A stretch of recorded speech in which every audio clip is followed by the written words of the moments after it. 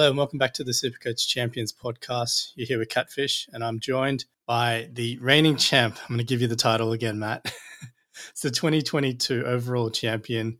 Off to a little bit of a rough start to the title defense, but not definitely not out of the running or anything like that. So Matt, we were just chatting last night. We've gone through the games, although we did have some dramas at the end there. So we're going to jump straight into that. But thanks for jumping on with me again. We're going to tackle those last two games that we weren't able to record properly last night. We're going to crunch some numbers. We're going to talk about captains, and we're also going to dive deep into some strategies. So I am pumped. How are you feeling today? Yeah, mate, definitely appreciate the reigning champ call, and I think you undersold it by saying how shaky my first week was, but definitely not over till they start singing at the end. So, yeah, I'll appreciate it if you keep the start so you can remind Joe that I'm still the champ. Don't worry, Joe will remember. He's just, I think he just felt sorry for me because it's been so long since I did something good for Supercoach. All right, let's jump straight into it. Tigers and Knights, Sunday 3 p.m. or 3:05 to be precise. Got to watch those lockout times though. Playing at Leichhardt Oval. So key things here, obviously, look, might not be the case once the final team list run out, but Appy is named to start. And also Ovangawe is named to start as well, although there was a late swap last week with Twal getting the run on. Still no Johnny Bateman, which sees Sean Blore named to start on the edge again, although, I mean, he's already had one low score because of concussion. Still get through all the protocols here. So that's the Tigers. The Knights, they do have Greg Marju hanging out on the extended bench there. So speaking as someone who has Heimel Hunt and hoping dearly he plays, that's a little bit nerve-wracking there. We also have Dane Gagai back, who's forced Enari Tuala back to the extended bench. Adam Elliott's out because of his groin injury. And that's probably the only really noteworthy stuff there for the Knights. Aside from, like we mentioned before, Tyson Frizzell does have to pass through protocols in order to play. What's your read on this game, mate? Obviously, both teams didn't do so good in round one. Both would be itching to break their duck egg. Who do you have? Honestly, I haven't thought about who's going to win this game. Winning and losing doesn't mean a lot to me as long as my guys deliver. But I think it's interesting that the Tigers still haven't rolled out John Bateman. I don't know what the official story is there. There's a few floating around. I guess we'll wait to see when the dust settles. But the people that took the risk on sort of Sean Blore will be hurting after round one. I guess if he does pass the protocols, maybe you get another look at him. Yeah, other than Dewey being a star first week, and hopefully he can continue that against the Knights. Yeah, there's probably a few people out there waiting for Marju to come back. You're not in that group. But yeah, hopefully Greg does come back and gets a look at least a few of those early 8 easy rounds or however many they have. I'm hoping Greg doesn't come back in round 7 and just tough games, but averaging 50 in tackle bust. So yeah, not a lot of interest here for me other than just watching the guys I have. There's no sort of trade in, trade out targets. Yeah, I think that's a good shout there. Obviously, for those who have Stefano as their second front row forward, there's probably some question marks over. I've seen a lot of people suddenly panicking and going, "Oh, look, I can't do this. I need someone else there." But I'm kind of thinking, look, he scored 38. He had decent minutes. I mean, what really were you expecting? I think most people thought Stefano was probably a 40 to 50. Like 40 is only 2 points more than what he gave you. I don't think it's too far off what you probably were signing up for. So, look, if you want to put up your hand and go, look, I stuffed up, I shouldn't have gone with that build. Like we've obviously been pretty vocal. Like for me anyway, like I've been all over it, going, look, don't do it. Make him your third if you can.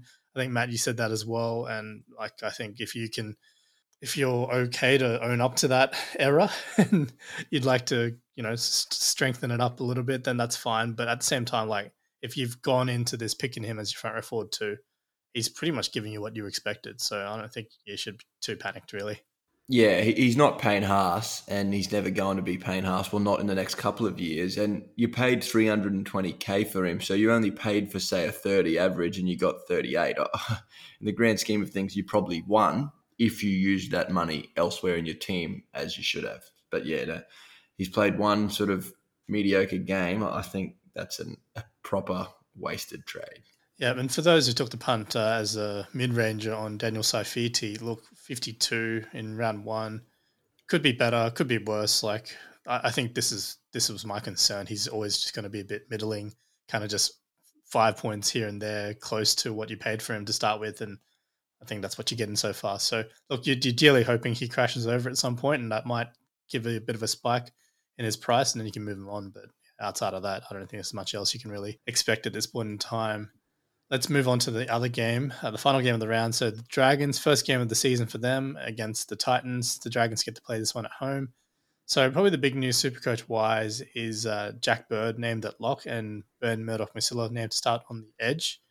Otherwise, I think it is pretty meh. We don't have high hopes for the Dragons altogether. Generally, on the Titans side, look, Kieran Foran was named, but surprise, ruled out as expected. So I think Jaden Campbell's coming in 5'8". I don't know. Do you think they're going to play that way? Do you think Campbell goes to fullback or Brimson goes to 5'8" instead? It is interesting. Like they've got Toby Sexton there on the extended bench, but they have said it's Campbell that's coming in. I think he struggled to be a good enough ball player at fullback, let alone to be able to ball play like a six. I surely Brimson has to play six. It's an interesting one, isn't it? Because I think like mid-game last week, they just stuck with Campbell at 6. So maybe they're just going to persevere with it. Who knows? I'm not overly excited by any of this. I think, if anything, it's a bit of a downgrade to David Fifita. Now, we did talk previously about, is he going to be one of your targets, or, if you didn't have Fifita, like, would you lean towards a Cam Murray or someone else instead?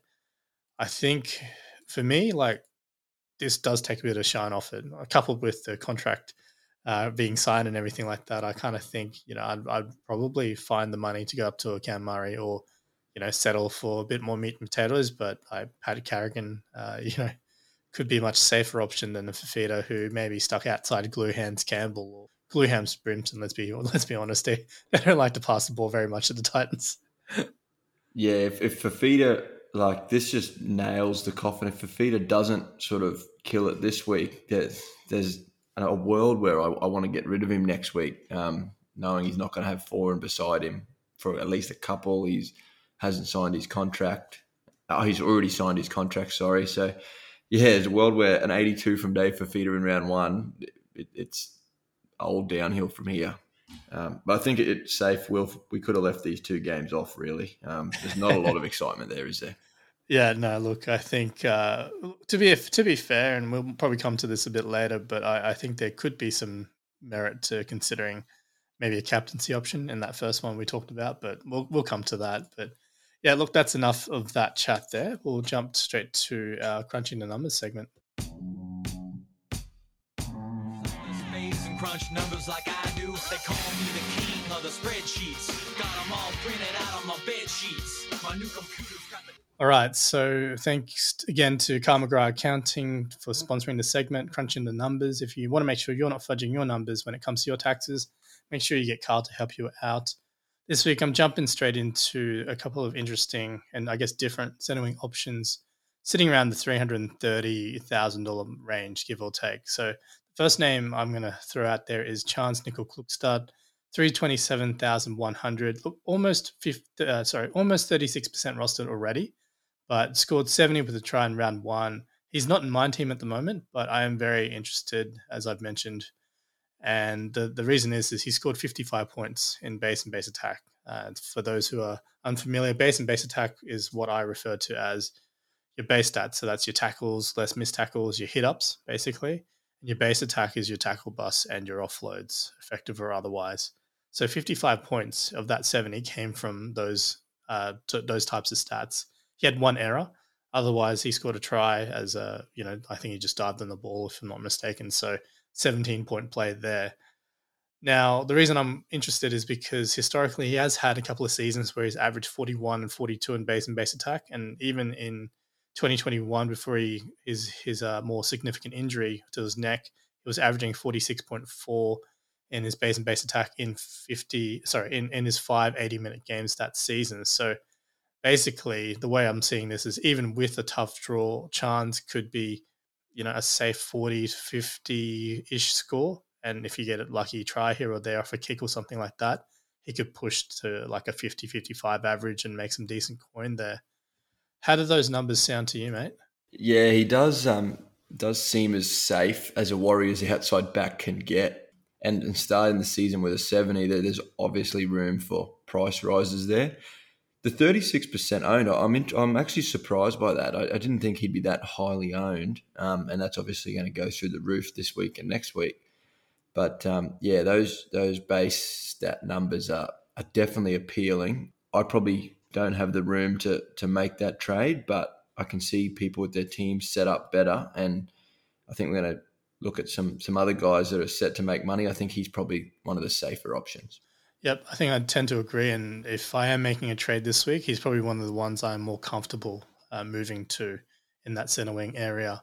The next name is someone who's a little bit more risky, but looked fantastic in round one. That is the Hammer, Miso Tabuai-Fidow, 330,200, already on 25.1% of rosters. Hit a 76 last week with multiple attacking stats, but interestingly enough, 39 in base and base attack stats as well. Most of it is in pure base, so that's where there's no base attack. So 37 points in runs and a couple of tackles. He's not a big tackle buster or an offloader, so I think that's mostly his game there. Now, the Hammer, he's historically struggled to hold down a fullback spot, but that was obviously at the Cowboys where there was a little bit more competition there. In his, again, when he's played fullback, the work rate's been up and down. In 2020, he played 7 games there, averaging 23.4 in base and base attack. In 2021, only 3 games at fullback, averaging 41.3.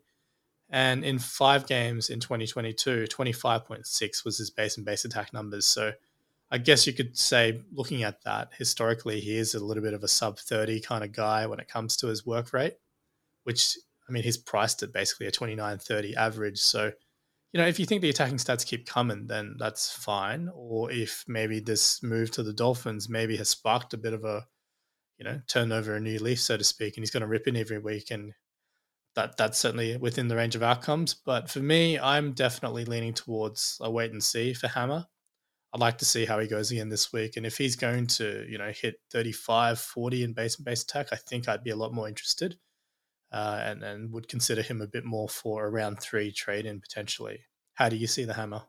Yeah, I think if you think the attacking stats are going to keep coming with the Dolphins, you're willing to take a lot more risk than I ever will. And at $3,000 dearer than CNK, I don't think there's an argument where you could possibly go Hammer over him.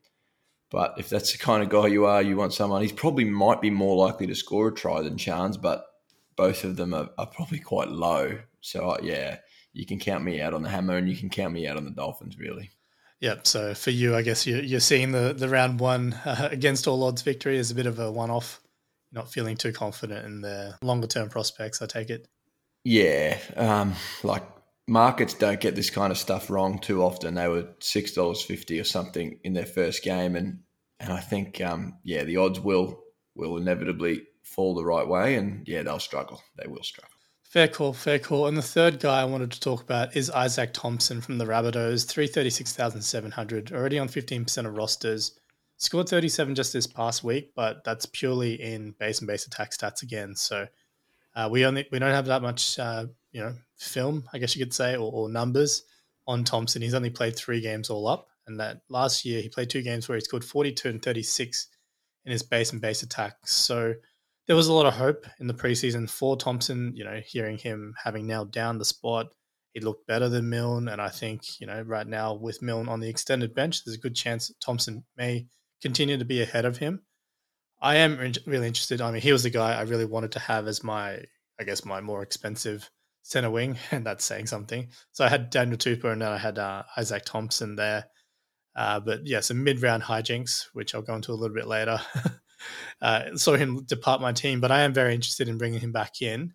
The Rabbitohs do have pretty tough runs still for the next 2 rounds, and it's not until realistically, I guess you could say maybe round 4, you could potentially say, although, Manly, the Seagulls are currently top of the table, but maybe it's round 6 before it gets a little bit easier for the Rabbitohs, where they've got the Bulldogs and then the Dolphins, followed by, again, the Panthers and the Broncos, Storm. So they don't really have an easy draw very much. So you're really counting on that strong base and I guess just counting on the Rabbitohs being a good team, being able to score points against anybody, really. So Is Isaac in your team? And if not, may he find himself there later? He's not right now. I guarantee he will at some point. I know, like you said, we both did own him at multiple stages throughout the preseason. I was very surprised actually how good the Rabbitohs looked going to the right. So if Campbell Graham could pass once or twice, that wouldn't hurt.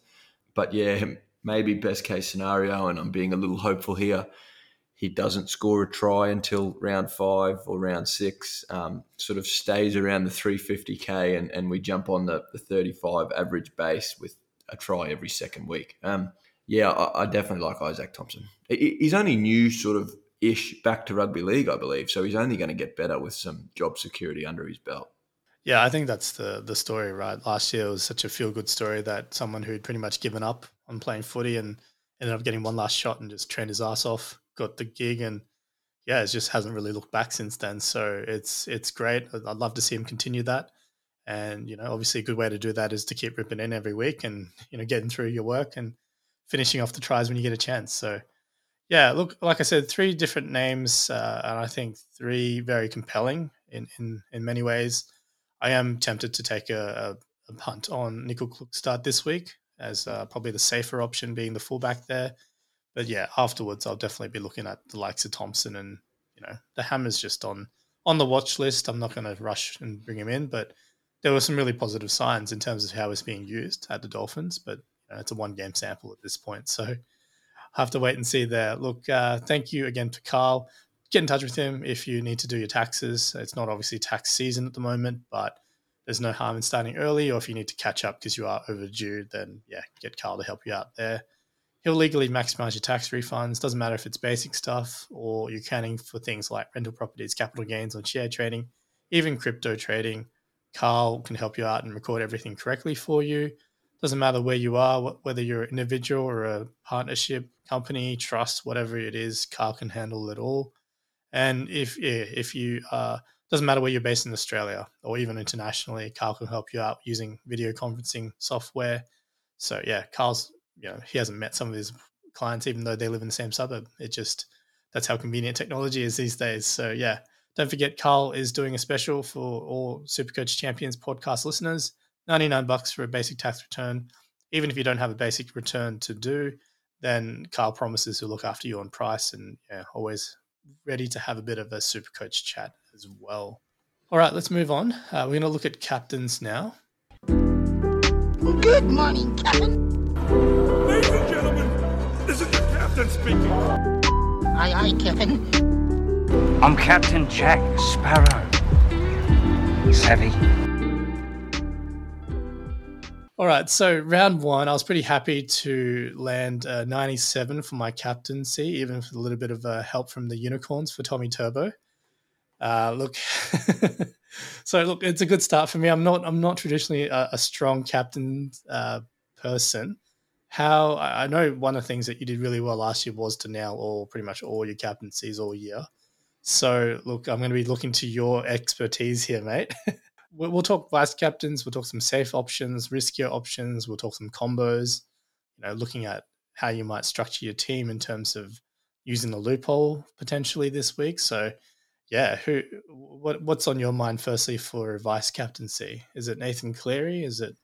Well, I think the biggest thing on my mind for vice captaincy is dudes like Pele and Cam Pierre make it very difficult. And I know last year, like you say, Wilf, I think nailing captains sort of did allow me to stay at the top for so long. I didn't use any VC loops outside the bye rounds, I don't think. I always sort of tried to set myself up for it, but never liked to pull the trigger because you need such a high score, right? And then even then you're like, I'm nervous then because I've had my captain on who I thought the best choice was. What if he goes better than this? So I think I sort of shy away from vice captains, and especially this round, a lot of the easier matchups are back at the back end of the week. Like you've got the Panthers and the Rabbits game 1, Sharks, Eels game 2. Like there's sort of 4 high quality teams with high quality attacking players. Like obviously Cleary is not a bad shout if you've got him there. I wouldn't put the captaincy on him because way better options, but a vice captain, what say the Panthers bounce back? I don't know, Wilf, do you go, obviously you've got to take into account your lowest scoring reserve, but what score would allow you to pull the trigger on the loop? Like, I think I need at least one sort of 30 at least. I think early rounds, I'm looking at 150s and above. Obviously, if they drop a 140, I'm going to have to think pretty seriously about it. But generally speaking, I don't even really start wasting my brain cells on that type of stuff unless they're hitting 150 plus. Like you said, we're going to have some single digit guys in our reserves at this point of the season. So I don't stress too much about it. I'm going to whack the VC on whoever I think's got a 150 plus ceiling. And in my team, that's Latrell Mitchell's, your Nathan Cleary's, maybe Harry Grant for me at the moment. Otherwise, I don't really have anyone else that I'm really expecting. Obviously Tommy Turbo, but he's on the bye. But yeah, outside of those couple of guys, I don't really think I've got too many. Outside of What about Hop God, mate? 100 in base and 2 tries. There's 160. Yeah, look, fair call. If you think that's going to happen, I'm not sure he's going to get to play 84 minutes this week. Even 80 might be a stretch for him. So I think him missing the last tackle, probably, as much as he had a fantastic game and it was, you can't fault his effort or anything he did. I'm sure it weighs on Brad Arthur's mind to think, well, I probably left him out there for too long because he missed the crucial tackle that led to the game winner. So, yeah. He only made 7 interchanges in an 84-minute game. Not sure if he fell asleep at the wheel or was drinking water bottles too much. But, it probably wasn't one of BA's best games. But, yeah, I tend to agree. You need a ceiling guy for a VC. I'll probably just throw it on Brian Toto. Hope he scores 3 tries. He's not going to, but if he does, he does. And put a lot of thought into who gets the C. I think I'm with you there. I'm throwing it on Cleary. I'm maybe throwing it on Latrell, even though the injury is a little bit of a question mark there. But most likely, I think Cleary, because I've got Turbo, most likely my loophole, because I don't really have any nuffs elsewhere. So I'm going to count on him as the buy. Just a, public service announcement. So if your player's on the bye for that round, they lock out at the start of the final game of the round. So you can leave them really late. You can trade them out really late as well if you want to. Just keep that in mind. So yeah, strategically, that's pretty handy there. But yeah, actually, when I think about it though, because Latrell plays the first game as well, so I'm going to be locked in. So I really don't have an option unless I'm going to trade in someone like, on a bye to loop later. Most likely, I'm just going to, just VC Cleary and then see what happens. Yeah, be done. VC with the absolutely no intention of pulling the trigger. I think that the question comes with captaincy, right? Like you've got anyone in a Roosters jersey in some sort of playmaking aspect, I think. Most likely Teddy. You can't expect another 50 out of Teddy. They've got to bounce back to an extent. You'd be crazy to own Joey Manu at this time of the year, but yeah, he's an option. Sammy Walker's an option, but I think Teddy's probably the premier Roosters guy. And then sort of if you go towards the Sunday games, I think Fafita might be a stretch with no 4, and so that's probably risky business. Guys like Brimo, even that if he gets moved to 5'8", he's probably less running than he has at fullback. To me, there's 3 options. It's either Adam Doueihi, Jerome Hughes against the Bulldogs with no Munster. He's probably going to get his hands on the ball a lot, or Teddy. I'm sitting with Teddy at the moment, but how do you think those 3 sound, Wilf? Yeah, look, I think if you have Teddy in your team, even if you got burnt last week by captaining him, I would double down. Like you started with him because you thought rounds 1 and 2 were going to be great. So if round one wasn't, doesn't mean round 2 won't be. So that's the easy, simple solution there. I can get around the Doueihi. He's certainly in contention for me as a captaincy option this week. And Jerome Hughes, look, it's a little bit out there. I didn't love what I saw from him last week. I thought he'd be a little bit more involved. But as you pointed out, with no Munster there as well as no Pappenhausen, it's got to be Hughes and Grant, right? They've got to run the show. And for that reason, Grant's actually in contention for me as well as a potential. Look, you might point to a score last week and say, look, junk time, Golden Point try. Golden try is, it boosted his score from a 60s to a 90s plus. But I think the main thing is he's got a floor of around 55 and 60 and a couple of attacking stats when, he's going to be responsible, you'd think, for at least 1 or 2 of the tries. He could easily raise that bat. So looking at Grant, looking at Doueihi, Hughes I can get around, although he's not on my team. But if you had Teddy, I think he's the simple solution. Playing back at home seems pretty simple to me. Yeah, day game too. Teddy, surely you can't go slow in 2-day games. You'd think so. But the Roosters were pretty poor, so have to wait and see. But yeah, for me, it's just, I think you've got to back the pedigree on that one there. Yeah, agree. If you really had to throw a really wild one out there, who would you go with? Would you consider the Sam Walker play? Would you consider someone else like a Suoli'i or Tupou or something like that? Or was that too out there? I think Fifita's probably as out there as I'd like to go, right? Maybe he's a different beast than we thought he was, and he's heard the whispers that people are like, oh, he's got his contract, he's done now. Maybe he comes out and shows he can play 5'8" and left edge back rower and does it all. Yeah, look, it could be an interesting one, and we know with Fifita, all he needs is two opportunities to score a try, and that could be 2 times 40-point plays. And that's 80 points on the board plus whatever base he decides to get into. Yeah, so plus the I 5 can get points. Around it. Yeah, plus the 5 points of base he gives you. There's 85. Hey, he scored 61 last week in base and base attack. It was pretty impressive, all things considered. So who knows? Maybe Fifita is a genuine option. But yeah, I'm happy to have him in my team. I'm probably not going to put the armband on him. That's for sure. Yeah, agree. All right, I think we've dived through that in a bit of detail there. Let's take a quick break. March is here, which officially marks the beginning of what our friends over at Manscaped like to call fresh ball fall. Oh yes, the leaders in below-the-waist grooming are here to make sure that your foliage isn't the only thing shedding its excess leaves. Make sure to trim your bush with the best and let Mother Nature do the rest. Join the 8 million men worldwide who trust Manscaped by going to manscaped.com for 20% off plus free shipping with the code CHAMPIONS. Remember, lads, when you trim the weeds, the tree always stands taller. Manscaped has the full package you need to level up your game this year. The Performance Package 4.0 is the only tool you need to keep your boys looking and smelling fresh as can be. To kick off your new routine, use the Manscaped Lawnmower 4.0 trimmer to get the most precise shave on your hedges. Did we mention it's waterproof as well?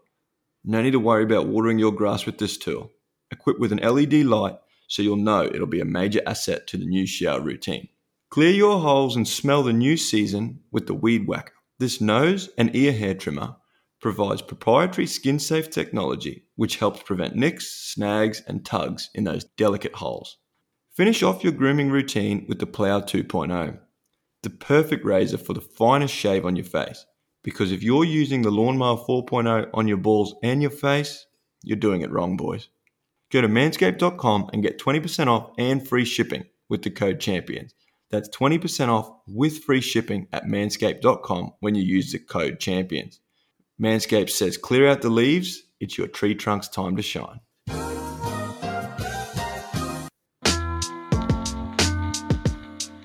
It's a bold strategy, Cotton. Let's see if it pays off for him. All right. So like we like to do on this podcast, especially me, I'm a fiend for diving into some deep strategic discussions. First one is, let's look at Cam Munster, someone who's obviously injured, worth a lot of money. Could have been a great pod at the start of the season for someone like him to be rostered in so little teams. Could have been fantastic. And he had a good game, especially with the fractured finger. But is there an option to hold? I know we talked about this briefly. I feel like both of us, we were on the same page. You've got to trade him out, right?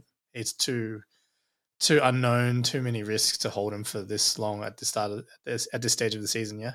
Yeah, mate. I think he's got to be a hold. Got to be a sell. I've tried to build a scenario where he is a hold, and I don't think there is one. Like, surely no one's team is that desperately broken after round one that you'd have to burn a boost to get rid of him. So, and there's good options there. Like Dewey's who he is. Ponga played well. There's that option with Katoa being dual. Maybe you move Katoa down, bring in Lockie Ilias if you're desperate to make money, if that's what you're all about. I think that's outside the realms of my world. But yeah, there's money making there in Ilias, even Hughes. But yeah, I can't formulate a world where holding Munster is the right move. Yeah, I think I'm with you there. I know some people do have, say, like a Munster and Dewey combo, and they went with that with Katoa at halfback. I think even in that situation, I wouldn't be looking to hold him. If you're not sold on Ponga or any of the other 5/8s, then yeah, just use Katoa, move Munster to a fullback, like you shouted out Jerome Hughes. I think on paper he has to step up, right? He can't leave it to Grant and Meany and whether it's Wishart or Pizzette or whoever it is that plays 5/8. I just think he has to be more involved. So yeah, I see that as a definite option with the Storm having a pretty friendly draw on the whole. I definitely don't think you can hold Munster.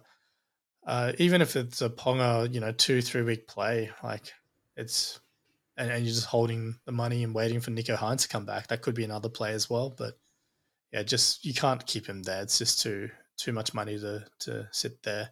Yeah, look, I think we spoke about moving Katoa down to get rid of Munster, but even if you don't have Katoa, I don't see a bad play in bringing him in, banking the 600K, and probably telling Stefano back to the bench where he belongs, and you can get rid of Franklin Pele to someone decent like a Payne Haas or a Tohu.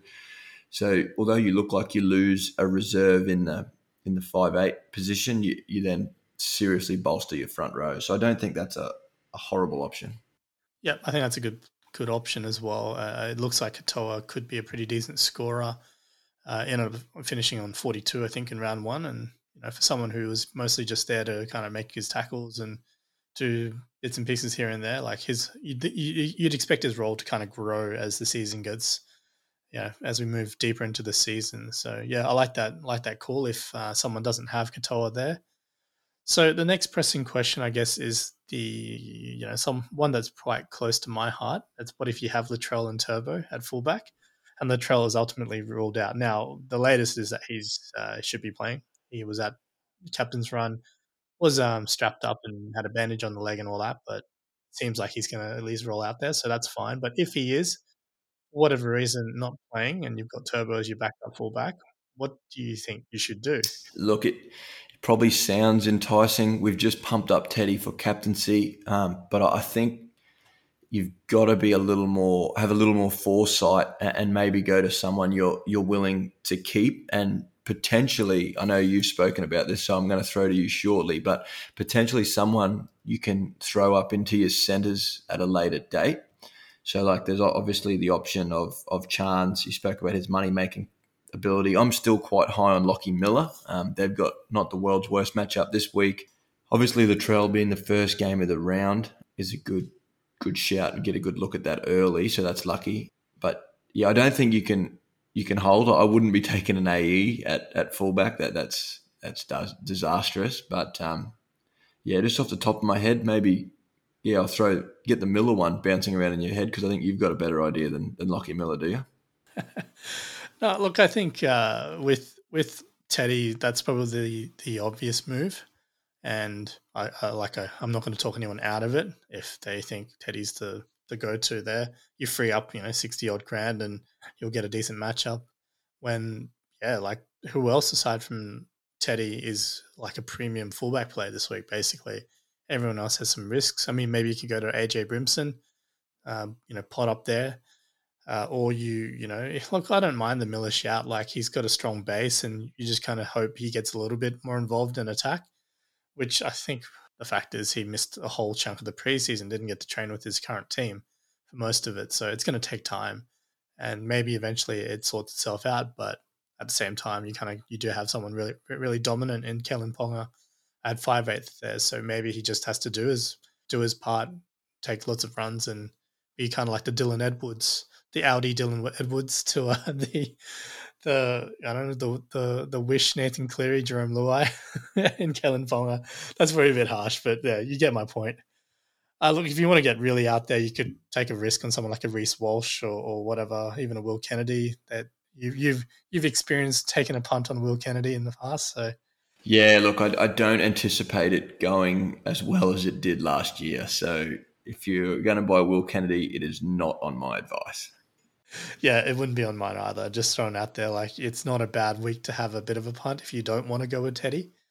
But look, it seems more than likely Latrell's going to be okay. So I'm not too fussed about just rolling Latrell out there. Now, on that, we've got a question from one of our champs. They want to know what to do with someone like Latrell at his price tag if they do have an ongoing niggle, which might impact their performance. So let's say this PCL issue is going to, maybe it means he doesn't kick goals as well, and maybe his work rate, which is already a bit low, is even lower than normal. Do you think it's worth persevering with someone like a Latrell, or do you think it's you've got to get rid of him, basically find someone who's going to cost that much and perform at that price tag? Yeah, that's an interesting thought experiment, I guess. Latrell's come out in the media with his typical shoot first, think later type approach. So I'd hope he can deliver something like his explosiveness, even with the PCL niggle.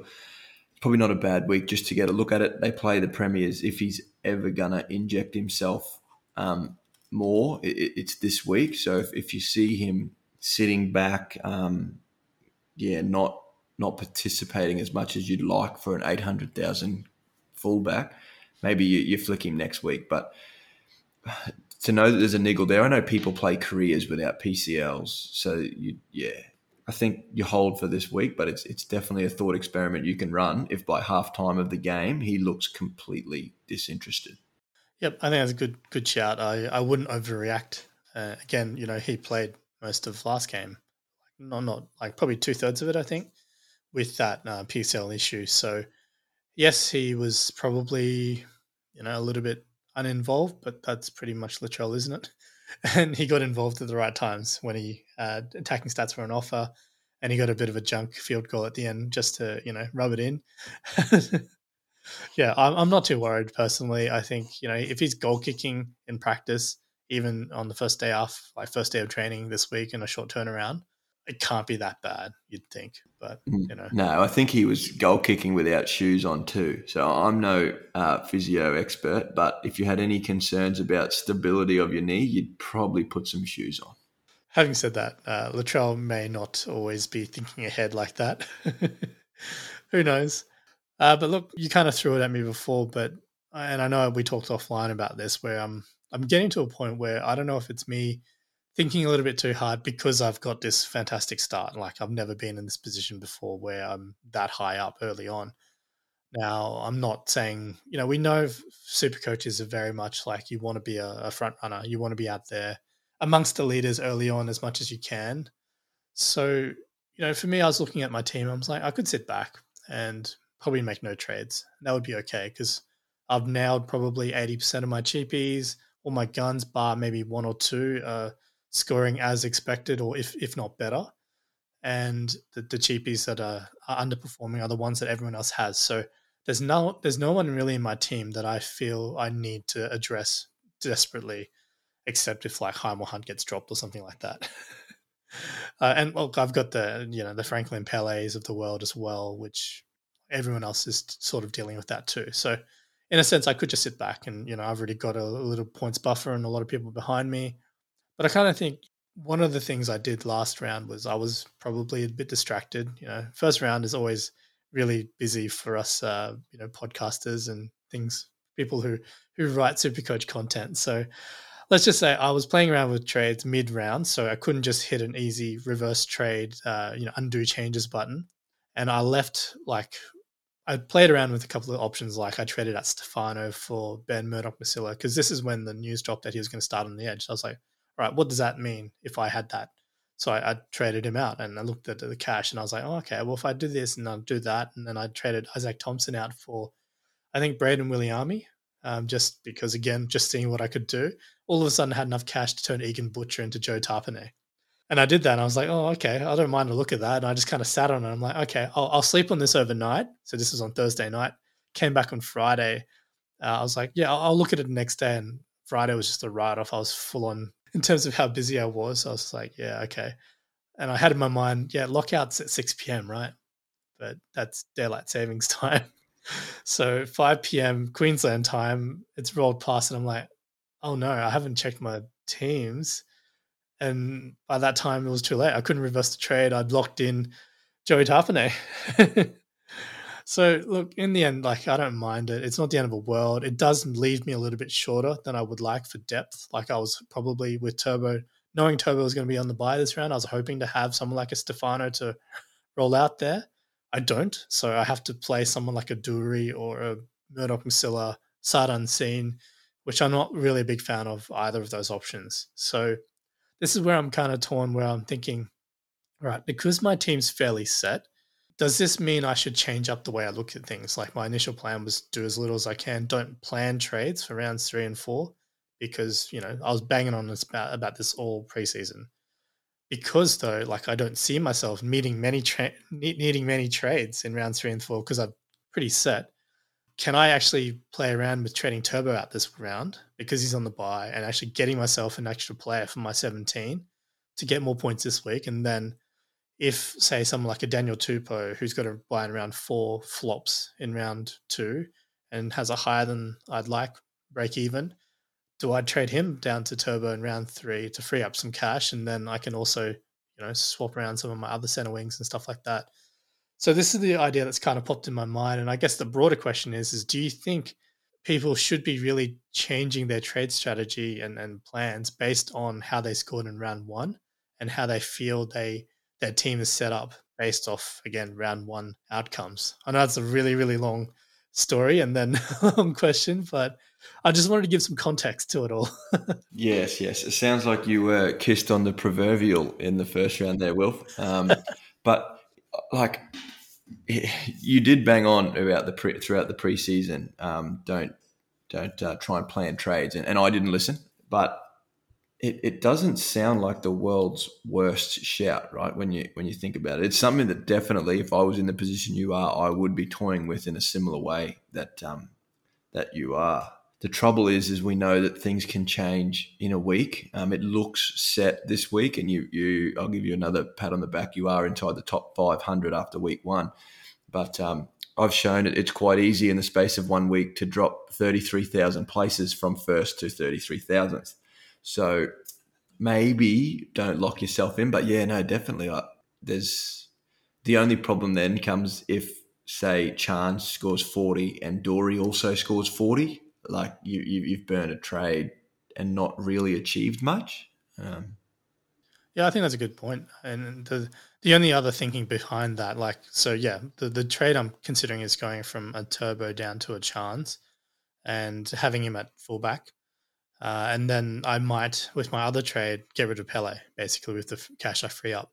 And, what I do with that might be like, depending on what the final teams look like, do I go Pele to a Chicam or someone like that who, on paper should score much better and could even be playable this week if he gets 80 minutes on an edge. So those are kind of the ideas I'm playing with. And what that does is I've fixed up 2 of my issues, right? Brought in one of the cheapy center wings that I do want to have, get rid of Pele as an AE nightmare and probably a failed cow.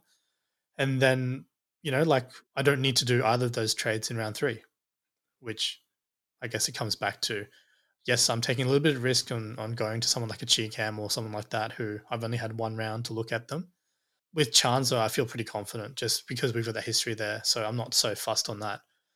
And that's where I was just, trying to mull it over my head. On paper, the probably the safer option just to do nothing and just cop Dury for a week or whatever it is. And I'll just, make trades. But then I might miss out on, I might not be able to get Chance and Chicam and the Hammer, or, if Jermaine Osako scores 120 again, like you got to get him in for that quick cash injection, right? So, I won't be able to do all of those things if that happens. So that's the other thing that's kind of pressing in my mind. Just trying to set my team up to make as quick cash as possible so I can upgrade some of the weaker areas in my team, namely my center wings, basically. Yeah, look, if you're not first, you're last, Wilf. So pull the trigger. I've got a little bit more time to think about it, but yeah, it's definitely compelling thought, I feel. So, what we were looking at there is, how much do we read into round 1, particularly minutes? So, I talked about Chicam getting 80 minutes. There was obviously a few things that happened in that game, like HIAs for Tadavita Totola failing that, and then injury to Jai Arrow. So, how much do you read into those kind of rotations when we don't have very much to go off. Like the other, probably the pressing question is someone like a Jackson Ford getting 80 minutes and Murata Niokore playing only 60 or so. And I think spending some time in the middle, like, does that kind of, do you overreact, or do you just go, well, look, it was just a one-off. I'll just wait for another week before I do anything with that?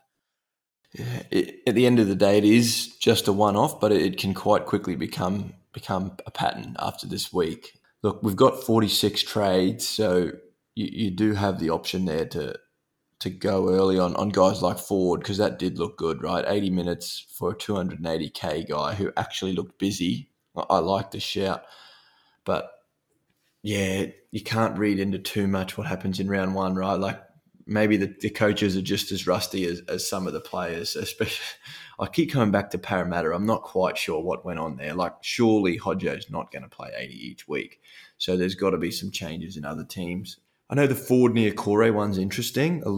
All the whispers pre-season were Niokore plays 80 minutes and not Ford. But did Ford just outplay him and Webster thought on the fly, or were we just fed absolute hogwash? I think that's a good point. And I guess this is where we've just got to, you might need to take a punt. So, yeah, just to go back to my trade dilemma, like, Pele to Ford is one of the things I could do potentially. And, is it Cheekham? Is it Ford? It's basically taking a punt on one of those guys off the back of 1 week, thinking I'm going to get an 80-minute back rower starting, on for Cheekham on a pretty good side, playing next to Cody Walker. And obviously for the Warriors, just, there's potential, basically. It's interesting. Before round one, is there any chance Cheekham would have been in your side? If he was named to start, I definitely would have considered it. Yep, fair. So that's why I'm still looking at him very seriously. What about Ford? Did he ever get a shot? Because he was named to start, right? Yes, that's right. So for me, Ford, I was a little bit iffy on, just because I guess this is, and it kind of ties into this other question, like, not saying Ford is trash, but he certainly hasn't been able to hold down a first grade spot, and whether that's a coaching issue, whether the club he was at, but how much stock do you put on someone's pedigree or their on-field ability? And I think the follow-up question is it okay to take trash or bad players if you think they're going to make money? So again, maybe this is a bit harsh on Jackson Ford, because I think he can be a good footy player. He showcased that in his debut season, but just hasn't really kicked on. So there's a good question there. Like, he could easily be superseded by someone like a Josh Curran, who has done it for a lot longer than Ford has, although he's been off the boil for some time. See, that's my hesitation. And I'm kind of thinking, looking at the bench, looking at the fact that Jas Tavanga's coming back in a couple of weeks. I think he's named a reserve grade this week, so he'll find his way back into the top 17 sooner rather than later. Josh Curran could step up a bit more.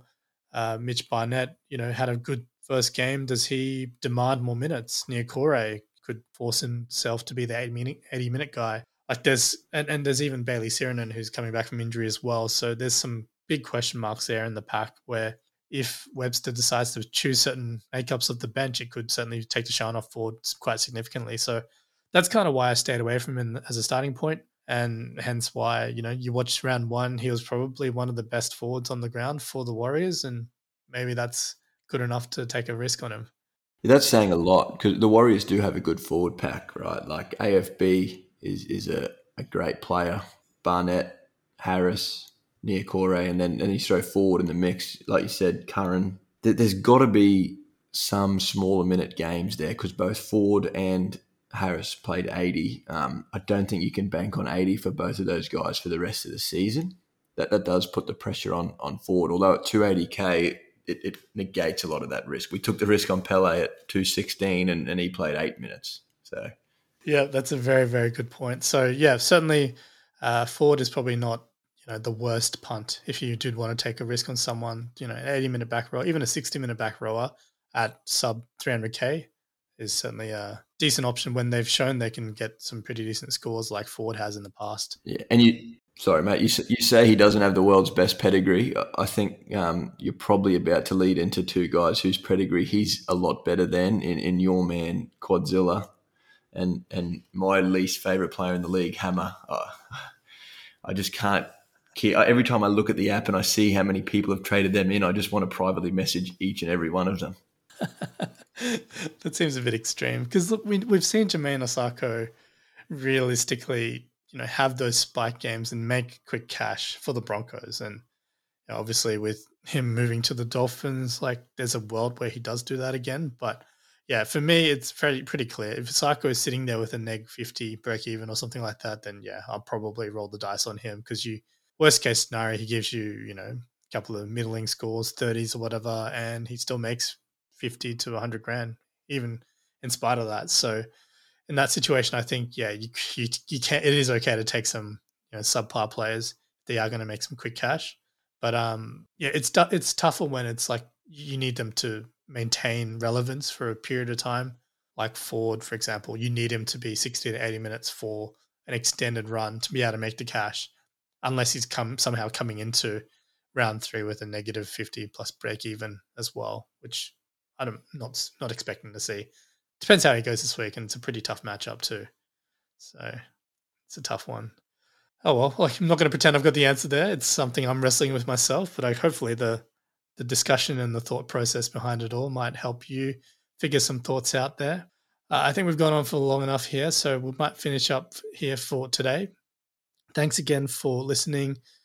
Quick shout out again to the Patreon, patreon.com/supercoachchampions. Thanks for everyone who's jumped on since obviously we've started this season. All right. Any last words there, Matt? Nah, mate. Hoping for a better week for myself and a similar week for yourself and Joe, mate. We spent a lot of time talking and finally we get some scores to back that up. So, yeah, look, I know we thought the first Teamless Tuesday was Christmas. Look, I'm not disappointed about this week. So let's see how we go. All right. Sounds good. Thanks again. We'll catch you again soon. Thanks, mate.